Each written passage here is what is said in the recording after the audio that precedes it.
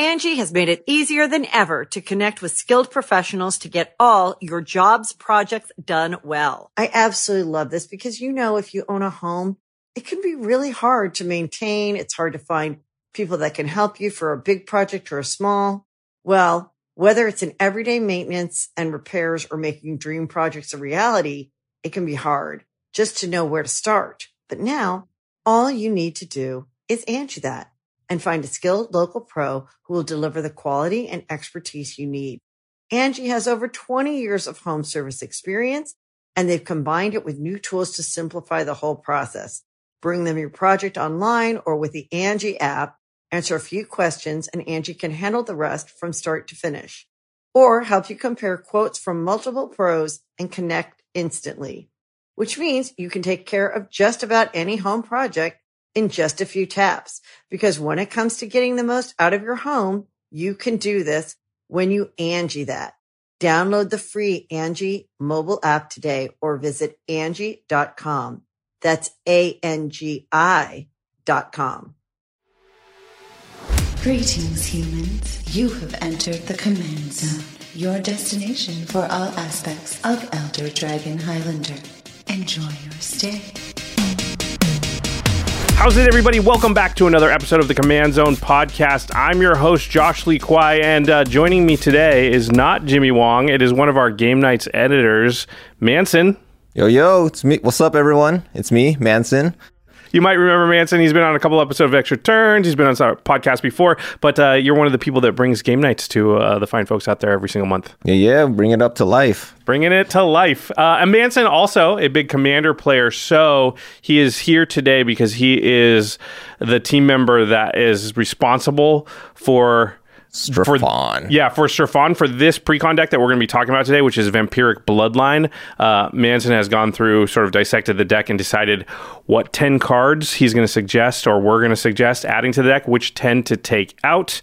But we're also going to go through some of the reprint value and some other things about the deck in here and just give you a good, nice budget upgrade guide for how you can take this deck, make some quick tweaks, get it ready for battle, and then, have a chance against the quote-unquote real decks as soon as possible. Because I know when I buy these things, I want to get, I want to play them very soon. But if you just take it straight out of the box and play against your friends' decks that they've been playing for years, it can be a little tough. But we found the Precons are actually pretty close, where it's just a few cards in and out, and you can often get them up to speed pretty quickly. Yeah, bring it to the next level. Bring it to the next level. But before we get into it, we got to talk about our sponsors. If you want to get your hands on this Vampiric Bloodline deck, or maybe the other deck, which is called Spirit Squadron, I think. Yep. Or any of the cards from Crimson Vow, you want to get draft boosters, set boosters, collector booster, any of the singles, you can order all that stuff right now at channelfireball.com/command. Channel Fireball has a new marketplace, which means they have multiple vendors vying for your business, which is great because it brings the prices on cards down because they try and undercut each other. It also means their inventory is very, very large because there's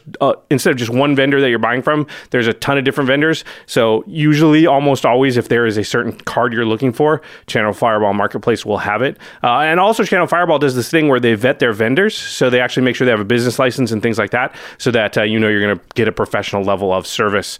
And then when you get your hands on those cards from channelfireball.com/command, you want to protect that stuff, and the products that we trust here at the Command Zone that Jimmy and I use on our own collections are from Ultra Pro. They really do make the best sleeves and deck boxes to protect your game pieces. This stuff is valuable. If you get a showcase foil version of something to put in your deck, you don't want to get banged up in any way. So making sure that you put it into a nice Eclipse sleeve, or use a Satin Tower deck box, or a Mythic Collection deck box, or the Mythic Collection binders are super, super nice.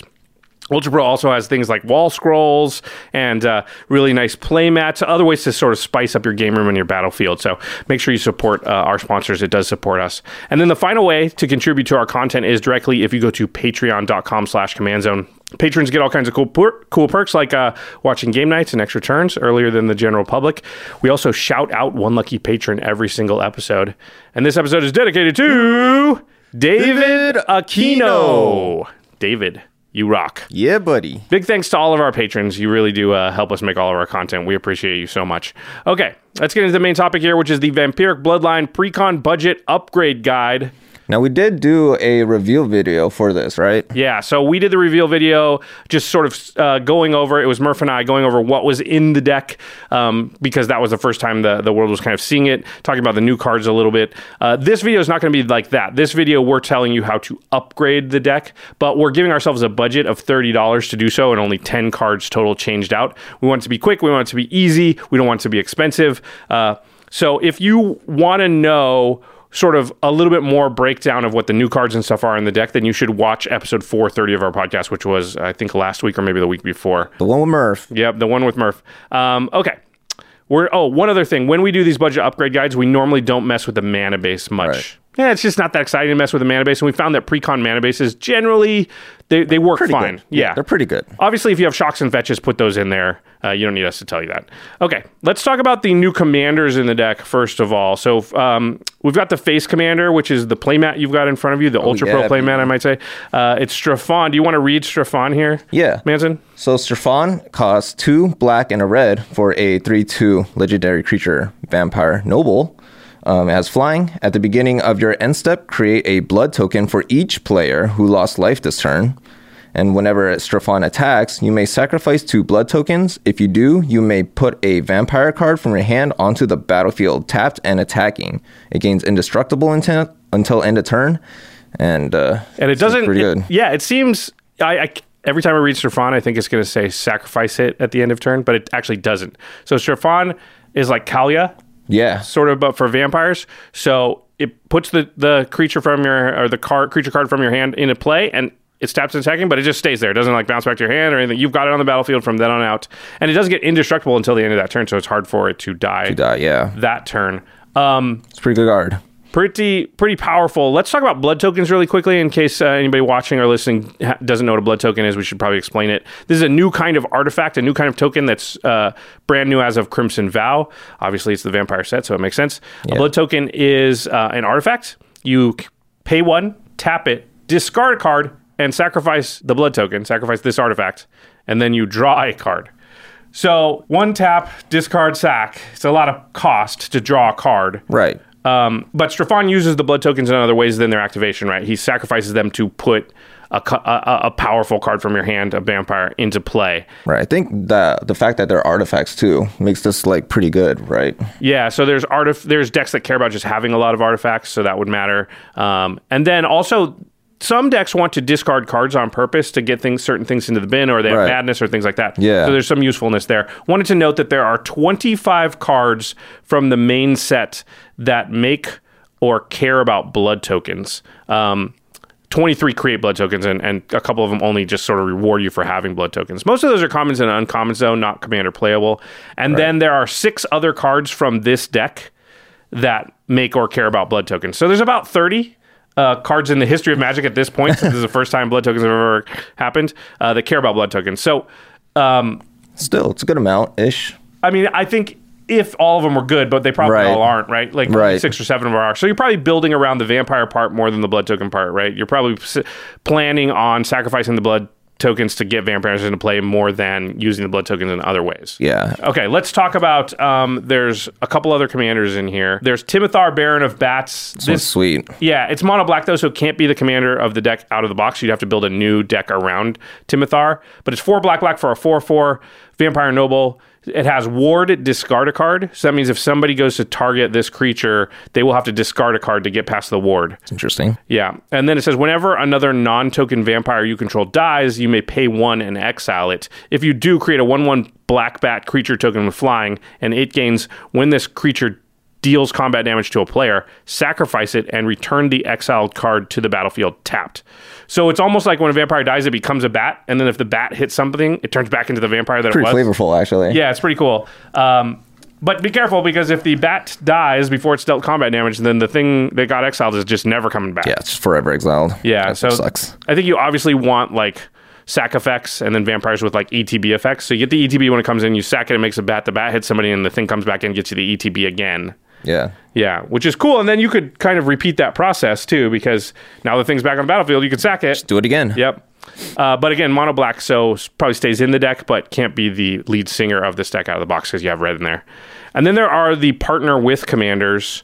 Obviously, there's two of them because they're partnered with. You want to read them? Yeah. So the first one is Camber the Plunderer. It's 3 and a black for a 3/4. Legendary creature, Vampire Rogue. It has partner with Lauren, the Diversion. Obviously, it's partner. It has lifelink, and it also has whenever a creature an opponent control dies, you gain 1 life and create a blood token. And then its partner, Lauren, the Diversion, is 2 and a red for a 3/3. It has first strike. You can pay 2, sacrifice an artifact or creature, go target creature. I like that it says an artifact or creature. We talked about this on the reveal video, but the fact that it doesn't say blood token or creature, so any artifact you could attack. Yeah, this pair is awesome. Play right well with each other. Yeah, they play really well. So I think Laureen is pretty good on her own, probably, will be used. Let me ask you, Manson, when you were going through and sort of breaking down the deck and deciding, what cards to add and what to take out, did you make any consideration for playing Camber and Laureen as the commanders in your command zone to start the game, or was it just like, no, I'm for sure going with Strefon? Yeah, for sure thought about it, because these two effects I feel like are really powerful with each other, but I don't think the deck itself had a lot of support for these two, and it was mainly focused on like the big vampires. We should say, because we didn't say this, I guess, when we talked about Strefon, we did say in the reveal video. Right. The interesting thing about Strefon, because it cheats vampires onto the battlefield, is that traditionally, I think most vampire decks like Edgar and Alenda and those things have been go wide strategies. Yeah. You want a lot of little vampires. You're probably making token vampires. And those are, you want to get a big board state with a large number of vampires, then pump them all at once and then win that way. Yep. Yeah, Strefon is more focused on like, let's get a couple really big vampires. So it's going tall rather than wide, which is probably more supported in the deck. And we'll see that here because we're going to talk about the stats.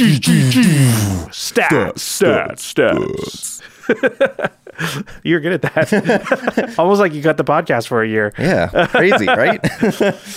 So let's go through the stats of the deck. The base stats, the sort of commander deck building template stats here. The ramp, there are 7 ramp cards in the deck. Probably a little low. We like closer to 10. There are 11 card draw cards in the deck. That seems pretty good. Yeah, we usually, again, want 10. 9 targeted removal spells. That actually seems pretty good. I'm putting about 10 to 12 in my decks these days. Yeah, I'm putting around that much too. Yeah, and there are 4 board wipes. Whoa. Yeah, which is actually a little higher than I'm doing these days. But I say 3 to 4 is probably around where you want to be. So the stats look pretty good. Ramp's maybe a little bit low. Would you agree? Yeah, ramp is definitely low on this. Let's talk about the deck-specific stats here. That'll kind of give us hopefully like a landmark or a reading on which direction to take the deck. Do you want to go through these? Yeah, so there's 34 vampires in this deck. So a lot. Yeah. I'd say anything between like 25 to 35, that kind of tells you what the theme of the deck is, right? Yeah. Like if you have 25 to 35 of something, that's what the deck's probably doing. And then there are 6 blood token synergies. Okay, not a lot, but you'll get to play around maybe a little with that. That's a good amount, though. There's 9 sacrifice. Oh, okay. That's decent amount. Yep. And then there's 8 discard/madness cards.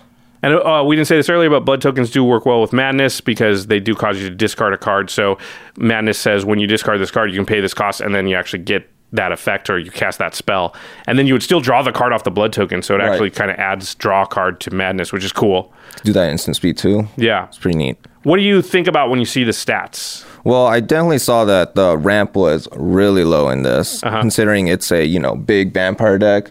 You want to be casting your big vampires, so ramping out, kind of helps with that. Yeah, that's a good point, right? Because Strefon does allow you to cheat big vampires onto the battlefield, but he's going to do that like once per turn. So you need to be able to eventually cast the big vampires yourself. So you're going to want more mana. Yeah, you can't always rely on Strefon here. Yeah, that's pretty cool. Okay. I mean, not cool, but it's a cool thing to notice. Yeah. Okay, let's talk about the financial value of the deck, the reprint value. Again, we went over all this on the reveal video, so we won't go super in depth here. We'll be brief.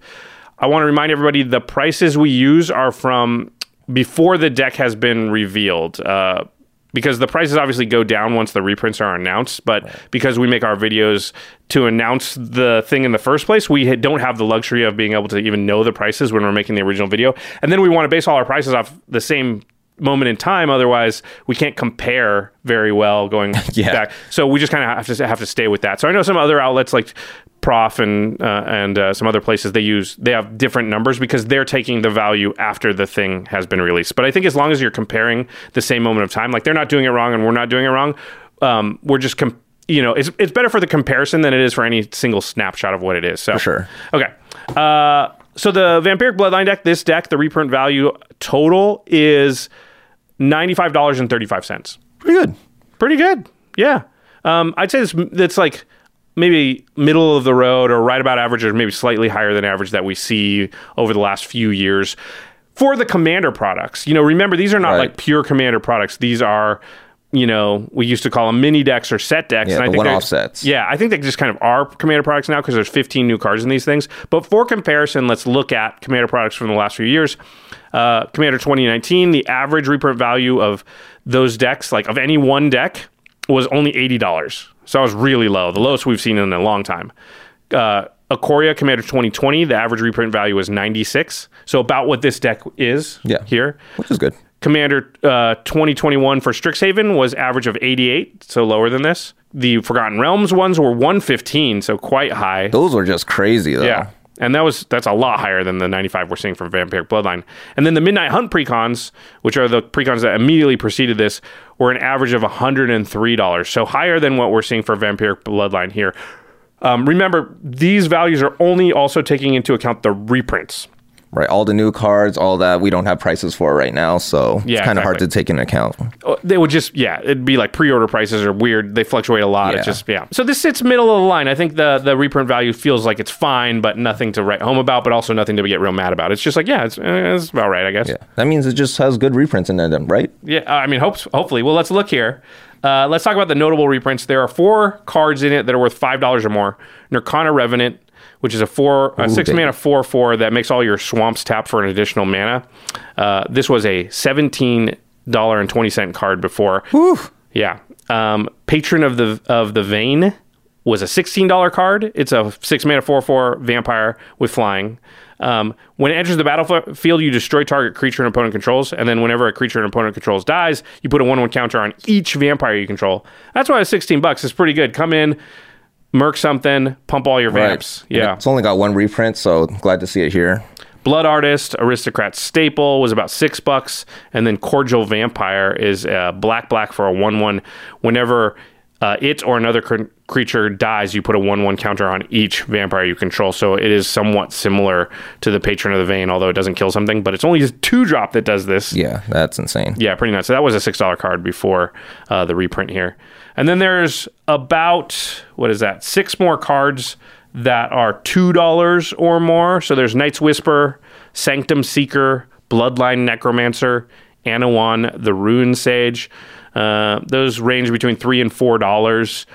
And then there's 2 staple cards, which are nice to see reprinted. Vandal Blast and Blasphemous Act were $290 and $235 respectively, and those get a reprint as well, which I put basically both of those cards in every deck that has red. Yes, which is great to see them reprints, because otherwise if they don't, then these just keep going up and up. Yeah, these are cards that if you got to reprint them because they're needed in every deck with red. So yeah, for sure. Okay, so let's talk about, you said you chose Strafon, but you did briefly think about Cambar and Loreen. There's 34 vampires in the deck, so I'm assuming that had a big... That had a really big impact, and plus all the, big vampires, you want to be, cheating them out, right? You don't want to be casting them for, 7, 8 mana, right? So it has a lot of the high CMC or high mana value vampires in it. So that was a good signpost for you saying what the deck wanted to do. Right. And Lauren and Cambar care about, sacrificing, right? You don't want to be sacrificing your big vampires. Let's talk about what we think the best cards in the deck out of the box are. So the first one is Crossway Troublemakers. It's a 5 and a black, 5/5. Attacking vampires you control have Death Touch and Lifelink. And whenever a vampire you control dies, you may pay 2 life. If you do, draw a card. So it's a vampire, so this feels like a nice vampire to sneak onto the battlefield with Strafon. I said sneak, but it's not sneak because you don't sacrifice it. It would cheat onto the battlefield with Strafon. Yeah, that's a better way to put it. Yeah. So this could just immediately come down, make it hard for, the blocking player. And you're going to gain a ton of life. Yep. So there's a life buffer to that because you want to be, attacking all the time in this deck. Yep. So a life buffer is definitely nice. And also, there's the worry they could block Strafon and kill it. So at least you give Strafon Death Touch, which makes them less likely to want to do that. Yeah, exactly. That's pretty cool. The next card you have listed here as one of the best cards in the deck, and this is a really, actually, I think, quite powerful card in general, but it's going to have to go in a vampire deck, which kind of keeps it in check. It's Markov Enforcer. It's 4 red for a 6/6 vampire soldier. When it or another vampire enters the battlefield under your control, Markov Enforcer fights up to one target creature an opponent controls. So it deals its power to that creature, and that creature deals its power back to the Markov Enforcer. But again, it's a 6/6. So anything 5/5 or under is going down when this enters the battlefield, or whenever another vampire you control enters the battlefield. Yeah, it's a big body. That's pretty cool. And it also says, whenever a creature dealt damage by Markov Enforcer this turn dies, create a blood token. So another way to create blood tokens, anything small is just going to be dying every turn, basically, from this thing. Right. Any chance that you could get some blood tokens here and there is just good for Strafon. Yeah, because you need them to keep cheating things out. And right. Yeah. And then the last card you listed as the best card in the deck, because they can't all be the best card, is, it's Scion of Opulence. You want to read it? Yeah, so it's 2 and a red for a 3/1 creature vampire noble. Whenever Scion of Opulence or another non-token vampire you control dies, create a treasure token. Love that. You could pay... The other ability is you could pay a red and sacrifice 2 artifacts. Exile the top card of your library. You may play that card this turn. Oh, I like that, because now I can use my blood tokens in other ways. Exactly. In fact, I can turn 2 blood tokens into sort of impulsive card draw, which is nice because the blood tokens on their own have to discard cards and stuff to do it. Yeah, this thing's sweet because it's like ramp and card draw. Yeah. All in one card. You know what's good in Commander? Ramp and card draw. Okay, very cool. All right, so we're going to move on to the next section, which is everybody's favorite here, where we talk about the 10 cards we want to add to this deck and the 10 we want to take out for $30 or less to get it up to speed. But before we go into that section, we're going to take a quick break. Hear a message from our sponsors. Angie has made it easier than ever to connect with skilled professionals to get all your jobs projects done well. I absolutely love this because, if you own a home, it can be really hard to maintain. It's hard to find people that can help you for a big project or a small. Well, whether it's in everyday maintenance and repairs or making dream projects a reality, it can be hard just to know where to start. But now all you need to do is Angie that and find a skilled local pro who will deliver the quality and expertise you need. Angie has over 20 years of home service experience, and they've combined it with new tools to simplify the whole process. Bring them your project online or with the Angie app. Answer a few questions, and Angie can handle the rest from start to finish.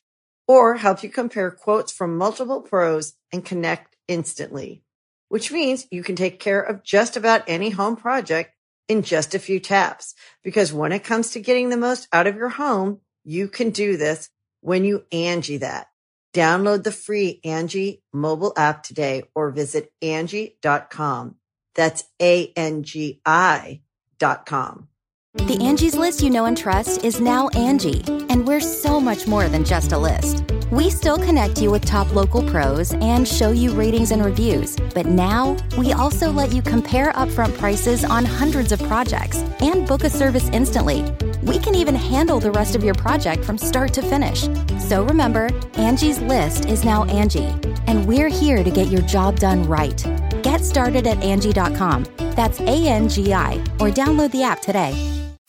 You can host the best backyard barbecue when you find a professional on Angie to make your backyard the best around. Connect with skilled professionals to get all your home projects done well. Inside to outside, repairs to renovations. Get started on the Angie app or visit Angie.com today. You can do this when you Angie that. Hey, it's Kaylee Cuoco for Priceline. Ready to go to your happy place for a happy price? Well, why didn't you say so? Just download the Priceline app right now and save up to 60% on hotels. So whether it's Cousin Kevin's Kazoo Concert in Kansas City, go Kevin, or Becky's Bachelorette Bash in Bermuda, you never have to miss a trip ever again. So download the Priceline app today. Your savings are waiting. Go to your happy place for a happy price. Go to your happy price, Priceline. When you need mealtime inspiration, it's worth shopping Kroger, where you'll find over 30,000 mouth-watering choices that excite your inner foodie. And no matter what tasty choice you make, you'll enjoy our everyday low prices, plus extra ways to save, like digital coupons worth over $600 each week. You can also save up to $1 off per gallon at the pump with fuel points. More savings and more inspiring flavors make shopping Kroger worth it every time. Kroger, fresh for everyone. Fuel restrictions apply. All right, we're back. We are talking about the Vampiric Bloodline. Don't forget the vampire part, Josh. Vampiric Bloodline Precon from Crimson Vow. We are going to get into everybody's favorite section here, which is talking about the 10 cards that we would add to this deck for $30 or less to kind of get it powered up and ready to tangle with quote-unquote real decks as fast as possible. Want to make a note that all of our prices are using the new Channel Fireball Marketplace. Go to channelfireball.com/commands to order your cards, because you know you're going to order Magic Singles anyway. You might as well just support our content while you do it. Or at the beginning of the show again? Yeah, it doesn't hurt to plug it one more time. All right, let's start off here, Manson. These are your picks, your 10 picks. So let's start off with what used to be one of the big vampire. I guess this is not necessarily a vampire tribal commander, just a cool vampire. It was just a really good card in the way back when commander. It's still good. Yeah. So it's Drana Colostria Bloodchief. You could pay 3 black for a 4/4 legendary creature vampire shaman. It's got flying, and it has an activate ability where you could pay X black. Target creature gets -0/-X until end of turn, and Drana Colostria Bloodchief gets +X/+0 until end of turn. So she saps something's toughness and adds it to her power. So it kills stuff and makes her huge. Yeah, so, it gets rid of all the blockers in front of Strafan or something. And, it's just a really good vampire. Yeah, one thing about Strafan's ability is that it costs no mana. So you attack with Strafan, sack 2 blood tokens, put Drana into play, tapped and attacking. No blockers have been declared yet. You can now activate Drana, be like, if they had a blocker that could block Strafan or Drana, you can be like, drain that blocker away, make Drana bigger, hit you for a bunch. Or if there's no blocker, you don't have to do that. You can have threat of activation too, though. Which is always a big thing in Commander, I feel. Yeah, for sure. Because a lot of times they just won't block, knowing you could do the drain thing and kill their thing. Right, and then you could. So they go, and then they, as a result, they don't block, and then you say, okay, well, I'm not going to even use my mana on that, but it just made it so you didn't block. You made a note here that there's a lot of the big vampires are already in the deck, so there wasn't a lot left to choose from out there. Yeah, so when I was doing the upgrade, I was looking for all these big vampires that I wanted to include, and every single time I come into one, I was like, oh, it's already in the deck. So this is one of the few quote-unquote big vampires that wasn't already in the deck. I like this as a big vampire because it's 5 CMC, so it doesn't feel like you're getting... You really want to get 6, 7, 8 mana's worth if you could out of Strafan. Right. But because the activated ability is there and your mana's still going to be open, it actually feels a little more powerful than maybe it would. And it's a fairly cheap card at $2.30, right? It used to be, way more. A lot more, that. Yeah. All right, what's the next one? So the next one is Inspiring Statuary. I will read it. It is a 3-mana artifact. It says non-artifact spells you cast have improvise. And improvise means your artifacts can help pay the cost of those spells. Each artifact you tap after you're done activating mana abilities pays for 1 generic mana. So now your blood tokens can help you cast your non-artifact spells. Right. And we mentioned earlier in this precon that the ramp section of this was a little low. So yeah, this is definitely a ramp card. And it could be a mega ramp card because you might play this on turn 5 or 6 and already have like 8 blood tokens. So you can just be like, oh, I just added 8 mana to my board every turn now. Yeah, and now you could cast those big vampires for, quote unquote less with those blood tokens. Yeah, that seems really, really good. We didn't talk a lot about Strafan's first ability, which is when he enters the battlefield, you make a blood token for each player that has taken or has lost life that turn. Each player. So it even counts yourself, but it also means that you probably want some cards in the deck that are going to deal damage to everybody, yourself included. So the next one on your list is Cryptolith Fragment. Oh, we should say Inspiring Statuary is one of the more expensive cards you put on the list here, Manson. It's $3.90. Still definitely reasonable and a good card you're going to use in a lot of decks. This card, Cryptolith Fragment, is a 40-cent card, so very cheap. Because it's got narrow usage, but it is very good in this deck. So it's 3 mana for an artifact. It enters the battlefield tapped. You can tap it to add 1 mana of any color to your mana pool. and each player loses 1 life. Ooh, we like that. It's really good. So, and then it says at the beginning of your upkeep, if each player has 10 or less life, you transform it. We're not going to worry about the backside because it doesn't really matter. Yeah. But here's the thing I love about this card is it's a 3-drop. So you play it's not like it's not in a fight with Chiffon on the curve, right? Right. You play it before Chiffon, and then the next turn you use it to help cast Chiffon, and it does all the damage to everybody or makes them lose life. So you're getting 4 blood tokens with it. Yeah. That's pretty sweet. Right. 40 cents. It's pretty good. 40 cents. I don't like 3-mana rocks very often, but I'll make an exception in this case. The next one is, I'll let you read it. It says, along a similar lines. Right. So it's Spear Spewer. So it's 1 red for a 0/2. It's got Defender, but you can tap it, and it deals 1 damage to each player. Look at that. Player, yep. So again, and it's a 1-drop. I love that about it too. So it definitely can come out before Chiffon. It's not a vampire, but you wouldn't want to cheat it out tapped and attacking anyway. Right. Yeah, so this is just a way to guarantee that Straffon's going to get you those 4 blood tokens. Yeah. And it's nice because, Straffon might die. I think it's going to be a candidate for removal because it's a scary card. Right. And it's kind of like card draw too, because you do get the blood tokens, you discard, draw. That's a really good point, actually, because especially if you have excess lands, you can always dump those into blood tokens. Yeah. Discard the card, draw a card, and then it really does become sort of card advantage there. So this is a 10-cent card, by the way, Spear Spewer. All right, the next one is Stormfist Crusader, black and a red, so 2 mana for a 2/2 human knight with Menace.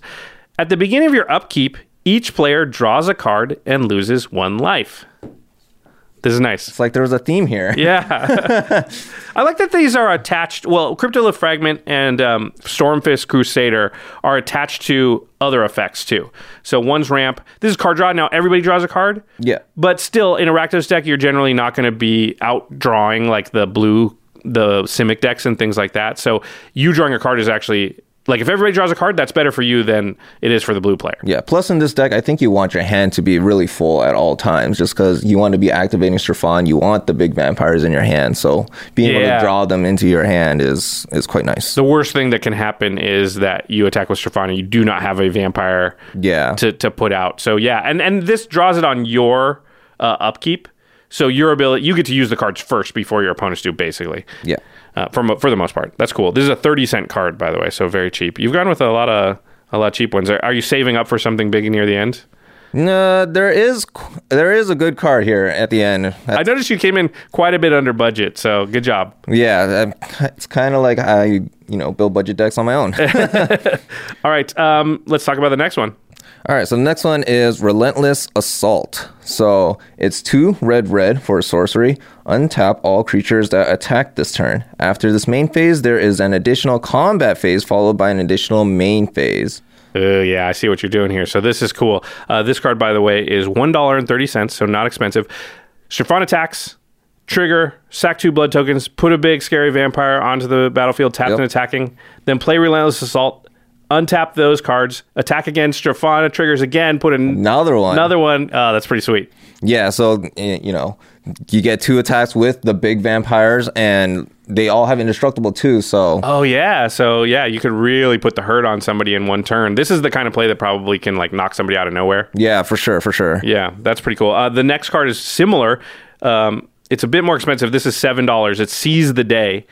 3 and a red for a sorcery. Untap target creature. After this main phase, there's an additional combat phase followed by an additional main phase. So it's only one creature that it's not all your creatures that untap, but it has flashback for 2 and a red.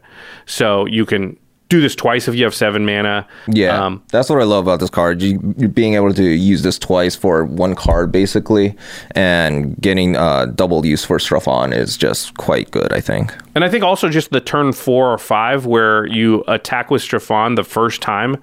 If you did the Spear or the Cryptolith Fragment, you've got the 4 blood tokens. You go, boom, attack, put something big into play. Yep. Seize the Day right now, attack, put something else big into play. And now it's turn 5 and you have 20 mana's worth of creatures out there, or maybe 18 mana worth of creature out there. You can be in a really scary position. Yeah, that's insane. Yeah. All right. The next one is the type of card that everybody loves, which is the extra turn card. But this one feels fine because it's very fair. What are you talking? I feel like this is pretty sweet here. No, it's sweet. I'm just saying people are mad about extra turn cards these days. That's all. Yeah, it's because of historic or I don't know, arena in some way. Well, people don't like extra turns much in Commander, but I think the one-off card like this is totally fine. All right, sorry. Too much preamble. It's Gonti's Aetherheart.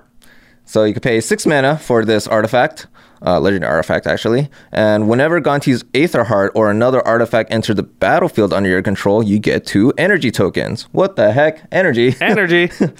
So you could pay 8 energy, exile Gonti's Aetherheart, and take an extra turn after this one. Okay, interesting. So you would have to have 4 artifacts enter the battlefield while Gonti's Aetherheart is out.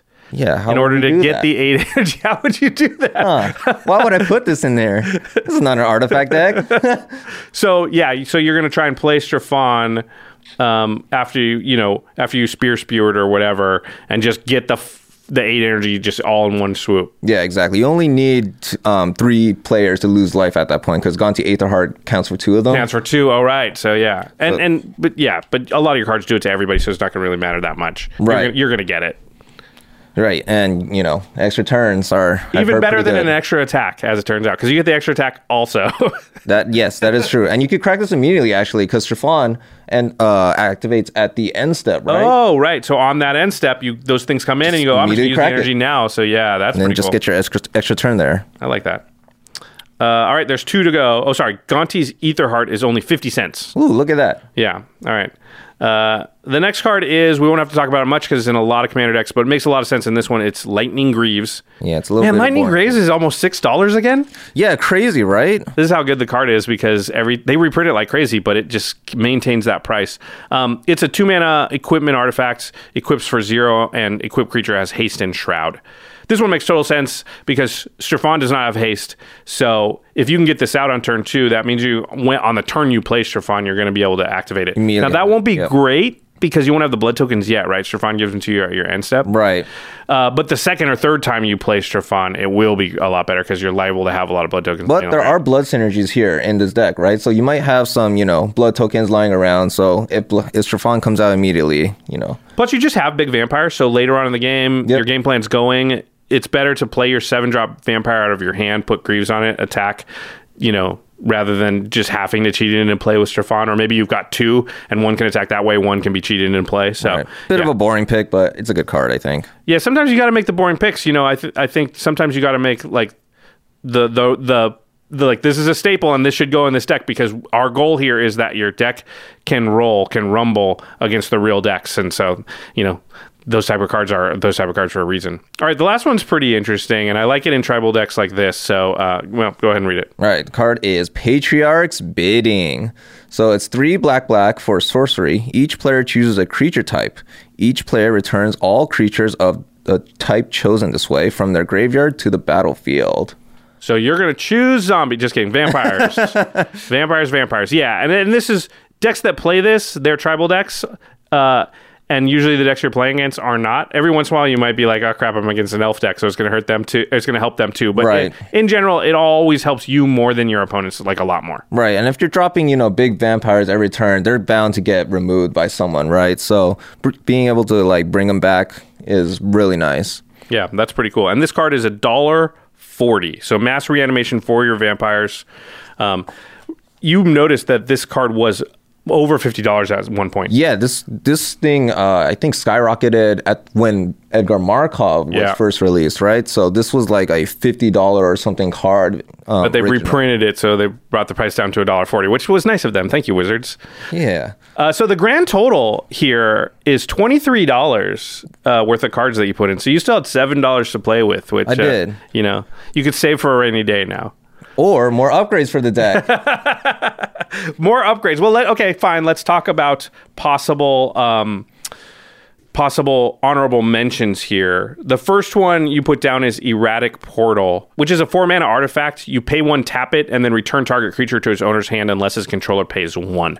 Almost always you put this in your deck to target your own creatures. Is that what you're thinking? Yeah, that's what I was thinking in this deck, because Strafon's always cheating out the big vampires, but the only reason I didn't really put it in here is because there weren't that many enter the battlefield effects from what I saw. from our big vampire. And that's really what you want from Erratic Portal. Yeah, then you exactly. You could cheat it out, bounce back your hand, cheat it out the next turn, get the ETBs. That makes sense. Yeah. The next one you thought about was Bone Miser. 4 and a black for a 4/4. Whenever you discard a creature card, you create a 2/2 zombie. Whenever you discard a land card, you add black to your mana pool. And whenever you discard a non-creature, non-land, you draw a card. Right. So this is solely based off the blood tokens, right? Because we're always going to have blood tokens, and being able to get additional value off the discards is always nice. So I really did think about this card a lot because it does do quite a lot. How much do you think when playing the deck that you're going to activate blood tokens in that way versus sacrificing them to Stefan or some other effect? Yeah, probably like minimally, I would think, because you want to be sacrificing it again to Stefan. Yeah, even if you don't have Stefan out or you've got extra, you're going to want to save them for later. Yeah, but exactly. Sometimes you know it is kind of rummaging, which might be a thing you want to do if your hand just every time like this happens in Commander, right? You look at your hand and it's 4 lands. Yeah. So. Yeah, it just happens sometimes. Yeah, I can see Bone Miser being in there, but I think Bone Miser really wants to be a deck where that's the main game plan of your deck is discarding cards. Not like that's a thing you might want to do sometimes. Right. Because there's just too much chance that you put it out there and just get no value off of it in that particular game. Right. All right, the next one, honorable mention, you want to read it? Is Mephidros Vampire? Is that how you say it? That's why I asked you to read it, because I have no idea. I have no idea. Well, it's a 3/4 creature vampire with flying. Yeah, it's a 6 CMC. Oh, 6 CMC, yes. Each creature you control is a vampire in addition to its other creature types, and has whenever this creature deals damage to a creature, put a +1/+1 counter on this creature. So this is another, big vampire, right? But I felt like it didn't have, the big finishing power for the price that it's at, because it's a $5 card right now. Also, all your creatures are already vampires. Yes, that is true too. And this text, whenever this creature deals damage to a creature. Put a 1/1 counter on this creature. So that means they had to block, right? Yeah, they would have to chump block. Yeah, exactly. Because if they block and kill you, you're not around to get the counter afterwards. And just chump blocking is very rare. It might happen in a game, but we're talking a couple of times. So that text almost doesn't matter because it's like put a counter on something. And this is a 6 mana 3/4. Like, it's not worth it. There's other effects that could do this too. Yeah. All right, and the last one, I could see a good argument for this one.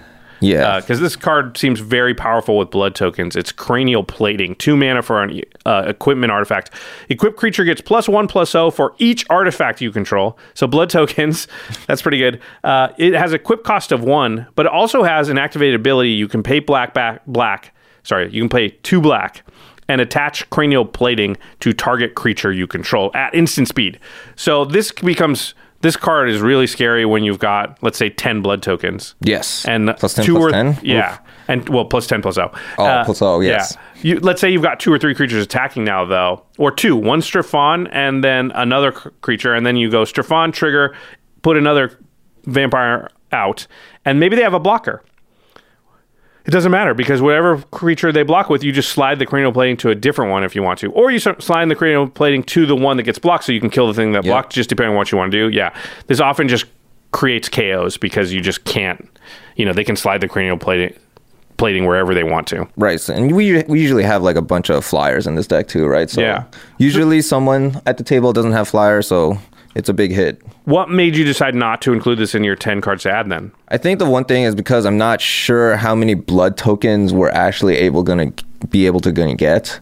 Yeah, and you're going to sacrifice them to Stefan. So are we talking like most of the game you've got 2 to 4 or most of the game you've got 8 to 10? Yeah, exactly. And plus sometimes, we mentioned this, you might want to rummage here and there. So I'm not sure if this card would be good in the deck, but maybe if you build around Stefan itself and not the Precon, this might be an all-star in here. Yeah, there might be a version of the Stefan deck that is less focused on the vampires. It has some, but is more focused on like deal damage to everybody, maybe sack and reanimate Stefan a lot to just using the generate a ton of energies. blood tokens. Yeah, and now you're really leaning into Cranial Plating, Ether, Gear per Ether Grid, Inspiring Statuary, that kind of stuff. Yeah, all those artifact That's a possibility. Cards. Yeah, artifacts are good. Okay, those were the 10 cards to add to the deck. And now we're going to talk about the 10 cards to take out of the deck. The first one, I think, is going to create a little bit of controversy because I'm not sure I agree with it. So here we go. Yeah. It is... So the first one is Shadowgrange Archfiend. It is 6 and a black for an 8/4 demon, not a vampire. When a Shadowgrange Archfiend enters the battlefield, each opponent sacrifices a creature with the greatest power among creatures they control. You gain life equal to the greatest power among creatures sacrificed this way, and then it has a madness of 2 in a black plus pay 8 life. So it's an 8/4, comes in, gets rid of the biggest things from only your opponents, and then you gain life for whatever the biggest thing. You don't add those all up. You just say, who had the biggest thing? Okay, I gain that much life. Right. So, like, the first reason I had for this is because, well, it's a non-vampire, right? You can't cheat this out with Chiffon, and it just becomes, expensive, I guess. Yeah, I mean, I get that. I think the madness synergy would make me, at least argue for keeping it, because you do have blood tokens, and just take one blood token that does cost a mana, so you're kind of manacing it out for 4 mana and 8 life, but you do get to draw the card off the blood token, and the fact that it's like a 4 mana, kill 3 things, gain some of that life back that you paid. Who knows how much? Probably my guess would be you're going to gain 4 to 5 on average, because most boards don't have like an 8 power thing out all the time. But I don't know. I just like that advantage, and I think it's strong enough in that case that I would argue for keeping it. But I got to admit, like I didn't go through the deck as much as you, so I don't know what I'd cut for it. Yeah, I mean, I just felt like, it's similar to like Crackling Doom, right? And I've always found that card to get cut every single time I put it into a deck. So maybe it's just my experience with this specific effect and how underwhelming I guess it is. Interesting. Okay, well, I can see that argument. I would say that Crackling Doom doesn't draw you a card like the blood token will, and doesn't leave back an 8/4 body. Yeah, that's a fair point. Also, it's 3 color. Yeah. But I can see that comparison. All right, let's move on to a less contentious card. I think this card's good, but I agree it's not good in this deck. Right, so it's Imposing Grandeur. It's 4 and a red for a sorcery. Each player may discard their hand and draw cards equal to the greatest mana value of a commander they own in the battlefield or in the command zone. So it wheels of the CMC of your commander, kind of. Right, and in this deck, it's going to be 4. You're going to be drawing 4 cards every time. Yeah, so... And each individual player, they will wheel only if they want to, based on the CMC of their commander. So it won't be symmetrical. I might have, Thrasios as my commander, in which case I can only draw 2, but somebody over there might have Carador, in which case they can draw 8. Yeah. So this could help your opponents more than you. And 4 is not enough, right? Like, I think for 5 mana? For 5 mana, you might as well, there are wheels at that price range that just guarantee that you're going to get 7 every time. Right. So yeah, I think I would want at least 5 CMC to ever think about running this card. And it becomes really good if your commander's 6, 7 CMC or more. Yeah, for sure. Yeah, I agree with cutting it. The next one is a powerhouse in the old days, and I understand why you cut it. It's Vampire Nighthawk, 1 black for a 2/3 Vampire Shaman with flying, death touch, and lifelink. Yeah, it's just a very underwhelming vampire. You don't want to cheat this out, and it doesn't have a very big impact on a commander game, I feel. Yeah, I think it's just it has too little impact. It's not combo-y. You might gain a couple life and kill a creature. It might stave off an attack, but in the end, it's just not very efficient for us. Which is weird, because in Limited, it's insane. Or in the old days, it was. Maybe not anymore. Just casuals. Yeah. I remember that. All right, the next one is an interesting pick. Molten Echoes for 2 red, an enchantment. As Molten Echoes enters the battlefield, choose a creature type. Whenever a non-token creature of the chosen type enters the battlefield under your control, create a token that's a copy of that creature. That token gains haste, exile it at the beginning of the next end step. Interesting. I would think that if I'm putting big vampires out on the battlefield, that this would be a card that reads pretty well to me. What was your thinking? So Chiffon, its trigger happens when it attacks, right? So you're already in the attacking phase. And when Molten Echo sees the big vampire coming in, it's already tapped and attacking. Yeah, so it won't get a chance. The token that it creates won't get a chance to really have an attack on it, and then it just exiles at the end step. The declare attacker's part of the phase has already passed. You've already declared, so then it's just sitting there. So you really need enter the battlefield effects for this to be any good. Right, and as I mentioned earlier with like Erratic Portal, there weren't that many enter the battlefield effects in this deck itself. So I felt like it wasn't really a good card in the deck. Interesting. That's a really good read based on, looking at the deck, because I think just looking at the card, you would assume it would be good. But yeah, it doesn't interact very well with the way Strafon is sort of doing its thing. Yeah, I think it's a good card, though. But yeah, just not in this circumstance. Yeah. Okay, the next one that we're cutting from the deck is Dark Imposter, 2 and a black for a 2/2 Vampire Assassin. You can pay 4 black and exile target creature and put a 1/1 counter on Dark Imposter. So 6 mana, exile a creature, put a 1/1 counter on it. Dark Imposter has all activated abilities of all creatures exiled with it. Oh, it's Sylar from Heroes. Sorry, an old reference. That's an expensive effect right there. Yeah, realistically, how often are you going to pay? I mean, I think maybe their idea was you just cheat this in with Strafon, and then you still have your mana available to do it. Sure, I guess. Cheat in 3 mana, I guess. Yeah, you're better off just playing your 6 mana vampire instead of activating this ability, I think. All right, what's the next one? We have Anji's Ravager. We go back and forth between Anye and... Anyway, whatever. ANJE''S Ravager. Go. All right, 2 and a red, 3/3. Anji Ravager attacks each combat if able. Whenever Anji's Ravager attacks, discard your hand, then draw 3 cards, and has madness for 1 and a red. Discard your hand and draw 3 cards. Yeah, the fact that you can't control when this happens kind of sucks. And you're only drawing 3 cards, too. So if you had 5 cards in hand, you would just have less cards at the end of this. Yeah, exactly. And plus, you want to be, keeping your hand in this deck, I feel like. So. And this is not because we said there's not a lot of recursion. So stuff that goes to the graveyard, you don't necessarily have a great chance to get back, not as built. Right. And then also, this is a 3 mana, 3/3. Like, it's not a good vampire to cheat out either. You're not cheating this out. Yeah.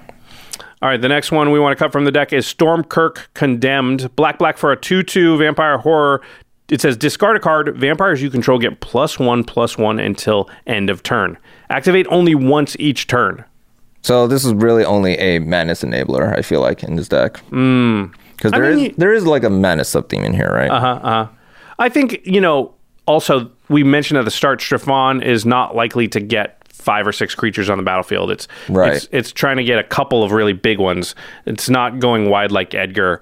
And this card could be really good in those decks because now you're discarding a card, pumping your creatures. It's adding 6 or 7 power to the board. Right. It's only adding 2 or 3 power to the board. It's just not as worth it for sure. I mean, you only activate it once each turn too. So that's what I'm saying is if you have 2 or 3 creatures, it'll add 2 or 3 power and toughness, right? Right. Yeah, it adds 1/1 for each creature you've got. So yeah. Plus the blood tokens are already doing this, I feel like. So yeah, that's a good point. All right, the next one is Bloodsworn Steward. 2 red for a Vampire Knight, a 4/4, has flying. Commander creatures you control get +2/+2 and have haste. Ooh, seems good. Yeah, because you want Strafon to have haste, right? Right, but the thing is, this is a 4-drop itself. And what is Strafon? Also a 4-drop. I think there's a really good philosophy of Commander. I follow it as well, which is if you think about how the game is likely to play out, if you have Bloodsworn Steward in your hand, in your opening hands, where are you finding the spot to play it? Yes, it gives haste, but the fact that it costs the same as Strafon means you're always going to have the choice of, do I play this before I play Strafon? And if the answer is, well, I play this before Strafon, then it's not really giving the haste because you could have just played Strafon that turn. So it's really only giving +2/+2. Yeah, I don't like the tug and pull of this. And it's not a good card to drop into play necessarily off Strafon's trigger. Right, exactly. It's not like you get to trick your opponent and play it as a combat trick, right? They're going to see it before they declare blocks. Yeah, +2/+2 and nothing. Yeah, exactly. And yeah, it's just not, again, you'd rather have a 5, 6, 7 mana spell to drop in. So yeah, an interesting cut. I don't think a lot of people would necessarily have thought of that though. All right, there's 2 to go. We're also going to cut Indulgent Aristocrat. It's a black mana for a 1/1 Vampire Noble with lifelink. You can pay 2, sack a creature, and put a 1/1 counter on each vampire you control. Right. So this is usually for the aristocrat theme where a sacrifice outlet and whatnot, but I feel like you're not going to have too many vampires. They're just going to be really like 2 or 3 big vampires. So it's not like you're buffing a big team to begin with. And you're going to be sacking a 6-drop vampire? Yeah, you don't. I think that's the key here. This deck doesn't have a bunch of ways to make tokens. Yeah, exactly. There's a few ways, but not very many. Not token creatures anyway. So what are the creatures you're sacrificing to give all your vampires +1/+1? Probably a big vampire. Yeah. Which means that you're not getting a lot out of the effect. Because if you sacrifice a 4/4 to give 3 other vampires +1/+1, you actually lost power on your board there. Yeah, definitely not worth it. So this is another potential madness enabler. But as we saw, there was only like 8 of those in the deck. So I don't know that we care much about madness. I mean, we might incidentally do it, but we're not like focusing the deck that way. Yeah. All right, and there's one more card to cut here, and it is the Rakish Heir. Rakish Heir? Rakish Heir. Heir as in heir to the throne, also, not AIR. All right, anyway. 2 in a red for a 2/2 vampire. Whenever a vampire you control deals combat damage to a player, put a 1/1 counter on it. Right, and same thing with the go wide strategy. We're not making a bunch of tokens here, and you're just minimally pumping your big vampires already. Yeah, I think this one there's a little more argument for, because you're hoping Shrafan swings 2 or 3 times and he becomes harder to block as it goes on. Sure. But still, this is pretty slow, and just, the cards we've added are so much better than a card like this. And ultimately, you have to cut some things. Yeah. Yeah, and the fact that it's not necessarily like this card's horrible, it's just like it's not as good as what we're putting in its place. Right, again. Like, would you rather have Seize the Day or Rakish Heir? Oh, it's not even close. Easy. Yeah. Easy. Okay, let's talk a little bit. Those were the 10 cards that we're going to take out. Let's talk about a little bit about how the deck probably plays, what the play pattern is. I think you're going to want to get something on the battlefield early that can deal damage to everybody. So Cryptolith Fragment, Spear Spewer, something along those lines. Yep. That's going to at least get you 2 blood tokens. Or at least just an early drop, right? Because then you can maybe attack into someone. Right. But I think you've got to hit 2 people. So you want something that, like, either you can hurt yourself as you want and an attacker, or just something that's going to at least hit 2 opponents, because you really don't want to be a situation where you untap with Shrafan on turn 5 and you don't have 2 blood tokens. So now you can't cheat out a vampire right away. Yeah. And then you're going to want to play Shrafan either turn 3 or 4, depending on if you've ramped. And then on the following turn, you want to make sure that your opening hand has a big vampire he can cheat out, so that you can get that advantage right away, get that extra. When you cheat out a vampire that's 6 or 7 mana, it's basically like you got a free 6 or 7 mana, right? Yeah, for sure. And that's a good way to sort of jump ahead in the game and sort of, start to exert your will on the other players. Yeah, and then it could definitely get out of hand from there. People can't deal with it. Yeah, then you're hoping Shrafan can really untap. And I think, there is this unknown information. People don't know what you've got in your hand. So sometimes it's easy, like, especially after you've done it once. Well, they already got the best vampire in their hand.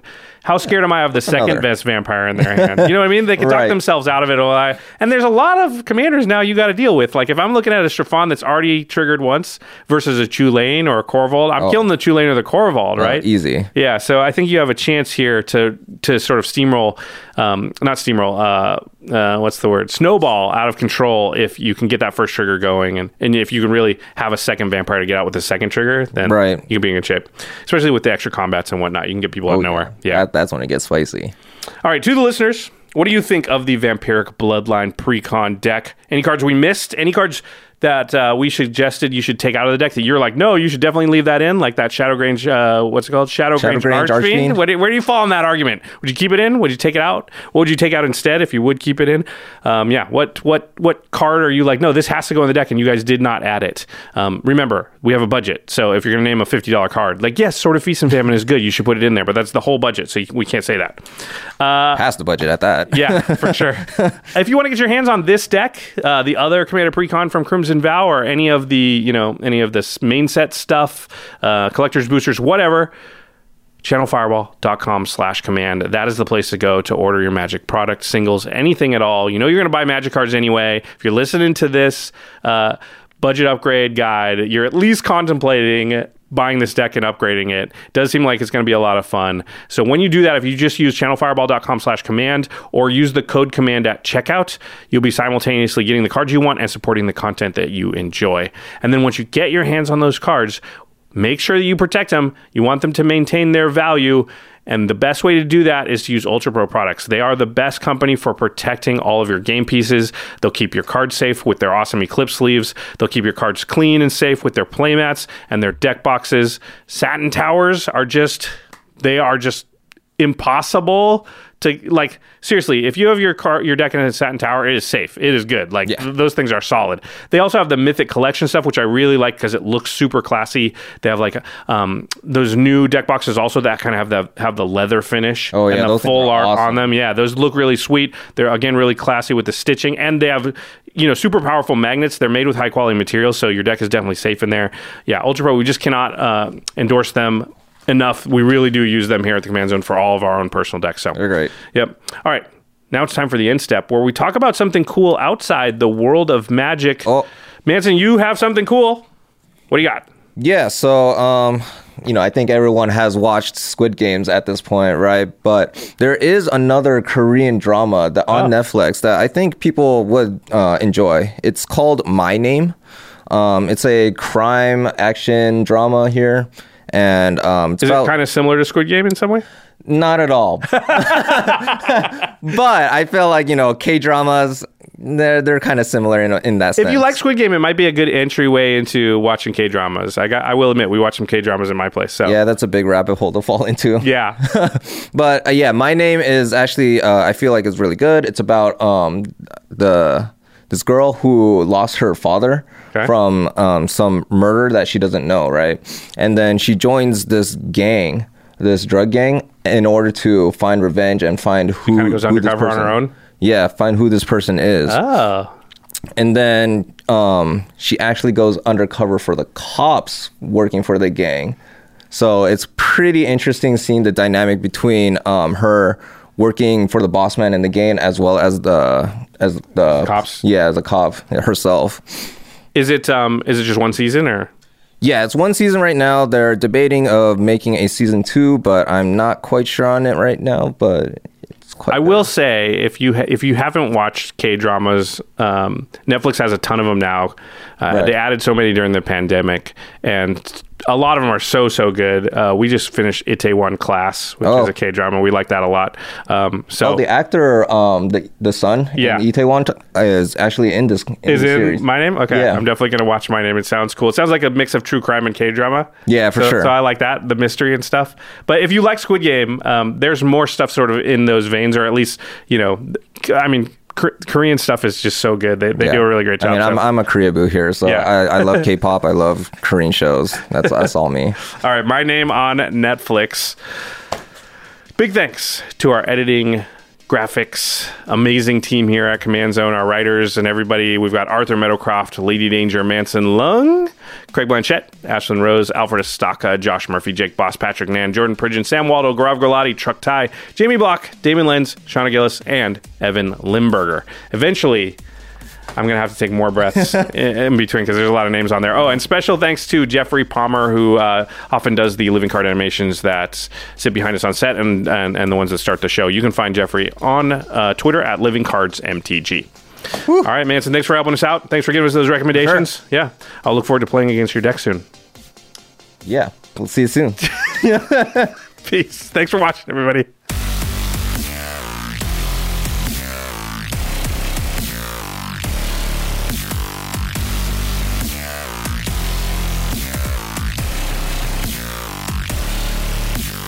Thank you for your attention.